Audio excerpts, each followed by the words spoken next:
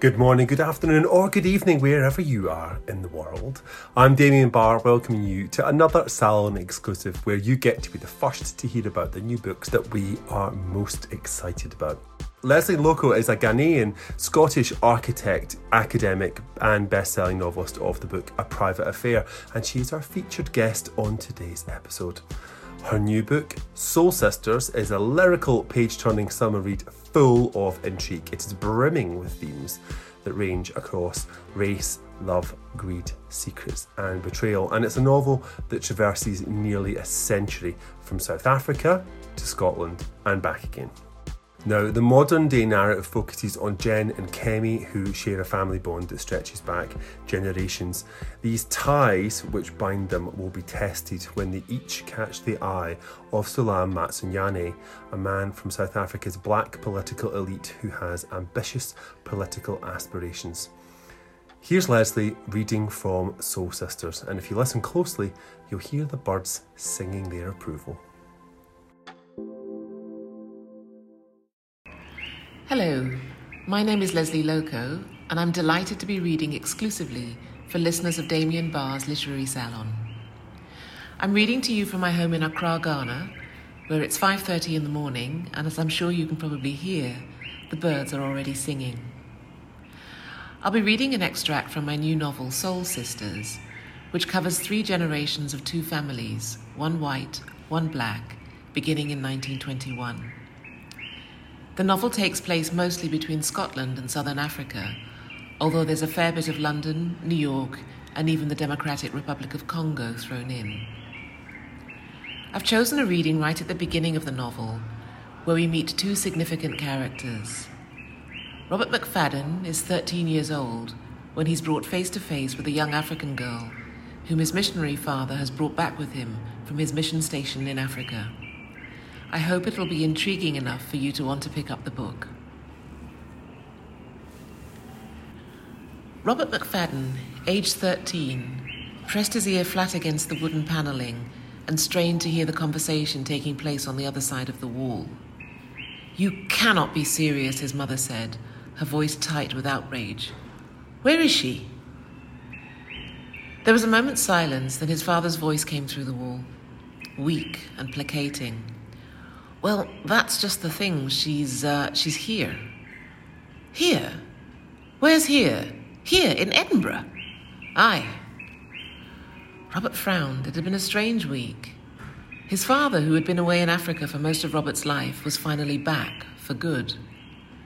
But Mother seemed about as pleased to see him as she was to see the gardener, or the coalman, or the old hunchback who delivered vegetables once a week. Not pleased, in other words. Knowing Margaret McFadden, it wasn't altogether surprising. Robert's quiet, stern character, somewhat disconcerting in a child of 13, came almost exclusively from his mother, or so everyone said. She'd married down, that was the word everyone used. For a time, Robert thought it meant Africa, down there, as the servants kept referring to it. After a while, however, he grasped the true meaning of the word. It had to do with money, of which his mother had plenty and his father absolutely none. No one seemed to understand how or why they'd married in the first place, and since he was an only child, there was no one to ask, no one with whom he could speculate. All he knew was what Mrs. Guthrie, the housekeeper, had told him in those odd moments when she'd relaxed sufficiently to pour herself a wee dram and ease off her shoes. His mother was the daughter of a Rhodesian landowner, originally from Scotland, who'd been travelling with his wife and 2 young daughters from Salisbury to Johannesburg when their train derailed and they were stuck for a week in Marula, a tiny mission station just south of Bulawayo, where his father was stationed. He loved hearing the words, Bulawayo, Marula, Gweru. In Mrs. Guthrie's mouth, they took on an even more exotic ring, Bulawayo. He'd looked it up on the map. He found it impossible to imagine his mother in anything other than the high-necked, stern dresses, with full skirts, stockings, boots, and sometimes even a tie that she wore year-round, even on the odd day when the sun shone brightly in Edinburgh and the air turned misty with heat and haze. Whatever had transpired that week in the middle of darkest Africa, Martha Strachan returned to Scotland betrothed. He was aware, too, that the word return had a certain ironic ring to it. Before she'd set foot in the house in Abercrombie Place, purchased for her and her new husband by an overly grateful father, she'd only been to Scotland once. She'd grown up on a sprawling estate in Rhodesia, had been homeschooled by her mother, an Englishwoman of her time and class, and as a result she sounded about as Scottish as the Queen, whom she adored. Unlike her husband, whose Glaswegian accent was as irrevocably wedded to his vocal cords as his tweed suits were to his frame, there appeared to be little of Scotland in the woman, and vice versa. Every chance she could, she boarded the steam train for London, taking Robert with her. When Robert was 9, she'd outraged everyone by declining to send him to Fettes College or to George Heriot's, which is where his cousins had been sent. Instead, she sent him to Eton. When he first heard the news, he was secretly relieved. Neither school inspired anything more than outright dread. Fettes with its gloomy Gothic spires, and George Heriot's with its turrets and cold stone facade, seemed more like prisons than schools. He much preferred Eton. The endless playing fields, the smiling house matron, and the fact that he was 400-odd miles away from the frosty atmosphere of 3 Abercrombie Place was enough to assuage any homesickness he might otherwise have felt. By the age of 13, he sounded for all the world exactly like all the other English boys in his year. There was nothing Scottish about him, which pleased Margaret no end, but seemed to upset and astonish his father. In truth, it mattered little. He so seldom saw or heard from his father that by the time George McFadden returned to Edinburgh, Robert, who was on holiday from school, hardly recognised him. "And what am I to do with her?" he heard his mother ask frostily. He pressed his ear harder against the wall. Well, perhaps we could find some employment." "Employment?" His father might as well have blasphemed. "What sort of employment?" There was a moment's hesitation. "Well, she could join the other servants in the house." "The house?" His mother's voice rose. "In our house? Whatever will people say? A Negro serving girl in this house? She's not, clearly, yes, of course she's the thing is, I can hardly send her back, can I?" His father appeared to be pleading. "Robert McFadden, what in heaven's name are you doing?" He jumped guiltily. It was Mrs. Guthrie on her way to light the drawing-room fire. I was just eavesdropping, that's what you were doing. Run away with you, afore I tell your mother." Mrs. Guthrie glowered down at him, and Robert needed no second warning. He fled. His mother would take an extremely dim view of his eavesdropping. As he galloped up the stairs to his room on the 3rd floor, 2 at a time, he wondered who they'd been talking about. A Negro? A servant girl, too, by the sound of it. Who was she, and how would she come to be in Edinburgh, in his home? His first thought, upon seeing her for the first time, was that she resembled nothing so much as a deer, a doe-eyed, frightened-looking deer, caught in the crosshairs of a gun. His second thought, coming close on its heels, was that there was something strangely familiar about her, as though he'd seen her before. The two thoughts jostled uneasily at the forefront of his consciousness as he stared. It was a cold grey morning, and the air was like smoke. Through the large sash window that looked onto the gardens at the rear of the Crescent, the soft, muffled sky moved slowly and ponderously. Beyond the sloping rooftops and chimneys that fell to the Firth of Forth, the waters of the estuary glinted like steel. She stood next to the large oak table, floury with the morning's baking, her thin dark fingers resting trembling on its edge, as though she might otherwise fall. She was slight, so slight, dressed in a long dark brown pinafore frock that was several sizes too big for her, and only a shade or two darker than her skin. He had never seen a Negro before. Once in London, sitting in the back of a taxi with his mother, he'd seen an Indian man in a resplendent turban and a long flowing robe that looked more like a dress than anything a man might wear.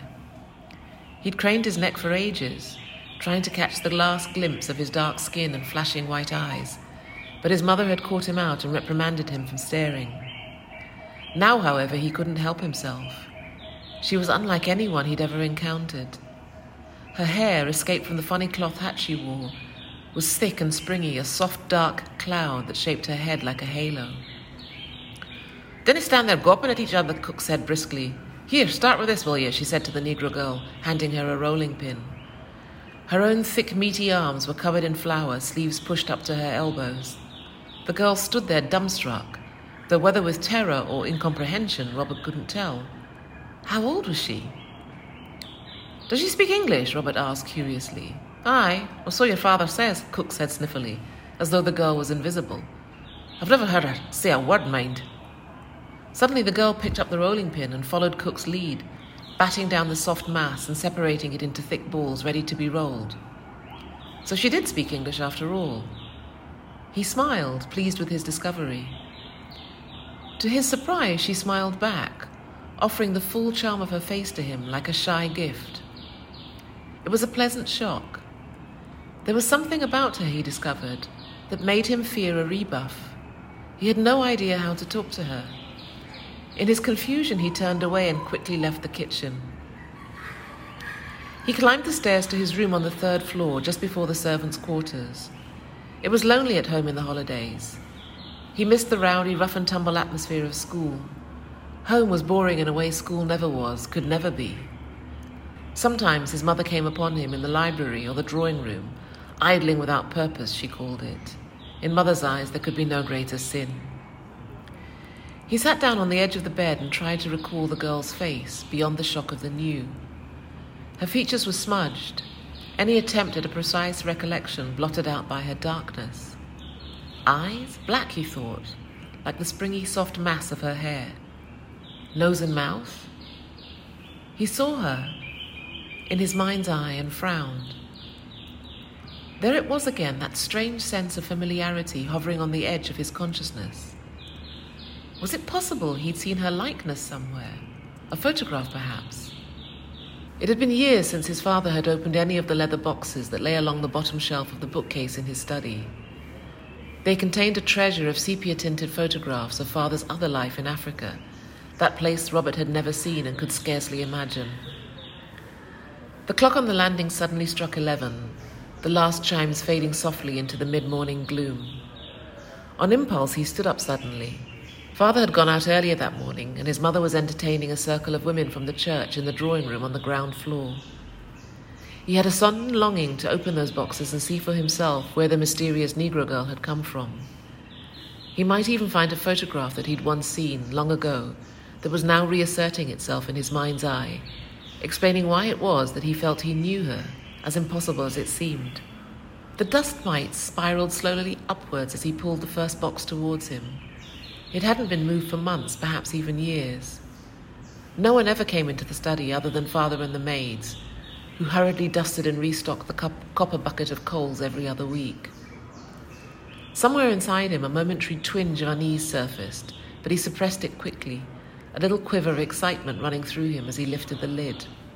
The musty smell of old paper and tobacco rushed upwards to meet him. There were perhaps 100 or more photographs of differing sizes and paper thicknesses, from tiny portraits with crinkled edges to more official-looking prints of groups of people, huddled under a tree, inside a mud-walled house, outside a church in what looked like the veritable middle of nowhere. He pulled them out carefully, picking each one up and studying it, trying to fathom the stern faces behind the mustachioed gentlemen in pit helmets and hats, who were his father's colleagues, he supposed. There were no women. There was an old train ticket, yellowed and fading. He picked it up and turned it over. Leopoldville, Brazzaville, he didn't even know where that was. A dried-out nib of a fountain pen, a button, some sort of insignia. There was a letter in there, folded over thrice. He hesitated.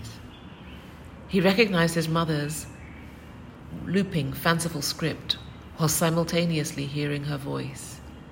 Eavesdroppers never hear good of themselves. Reading her letters was tantamount to eavesdropping, he knew. He carefully put the letter aside. A single portrait photograph lay underneath. He pulled it out and held it up. It was of a young woman with coal-black skin and shining eyes, who held her hand up to her mouth in a gesture of suppressed laughter. He frowned. There it was again, that whisper of something he'd long ago forgotten or buried, or both. He stared at the photograph. He turned it over. There, in his father's script, a single word, Nosy. Suddenly, he heard footsteps coming towards the study door. He hurriedly shoved the photographs back into the box and clumsily put it back in place. He scrambled to his feet and only just managed to slip behind the heavy damask silk curtain behind his father's desk before the door opened. It was one of the maids. He watched as she quickly scraped the remnants of the previous night's fire from the grate and restacked the coals, carefully sweeping the ashes away from the hearth before tiptoeing out as quietly as she'd come. There was something foreboding about the study with its endless books and air of dim, deathly calm. He waited until the last of her footsteps died away, and then he made his own escape.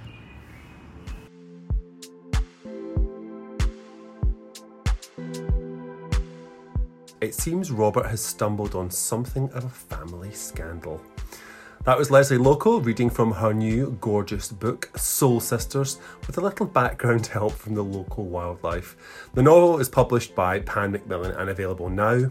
I know that there are local indie bookshops who would love to see you, so why not pop in and grab a copy to show them your support or order online. And if you're looking for a place to order from, may I suggest our shop on bookshop.org, which is a brilliant website full of great wee indie shops and lots of really good lists too if you're looking for inspiration. And if you want more of this sort of content, and why wouldn't you, subscribe to our newsletter for details of competitions, tickets and opportunities to share your own work. As well, we do lots of publishing call-outs these days, so check it out. Thank you so much for listening. I hope you enjoy Soul Sisters. It was a pleasure to bring it to you. Thank you for listening and happy reading.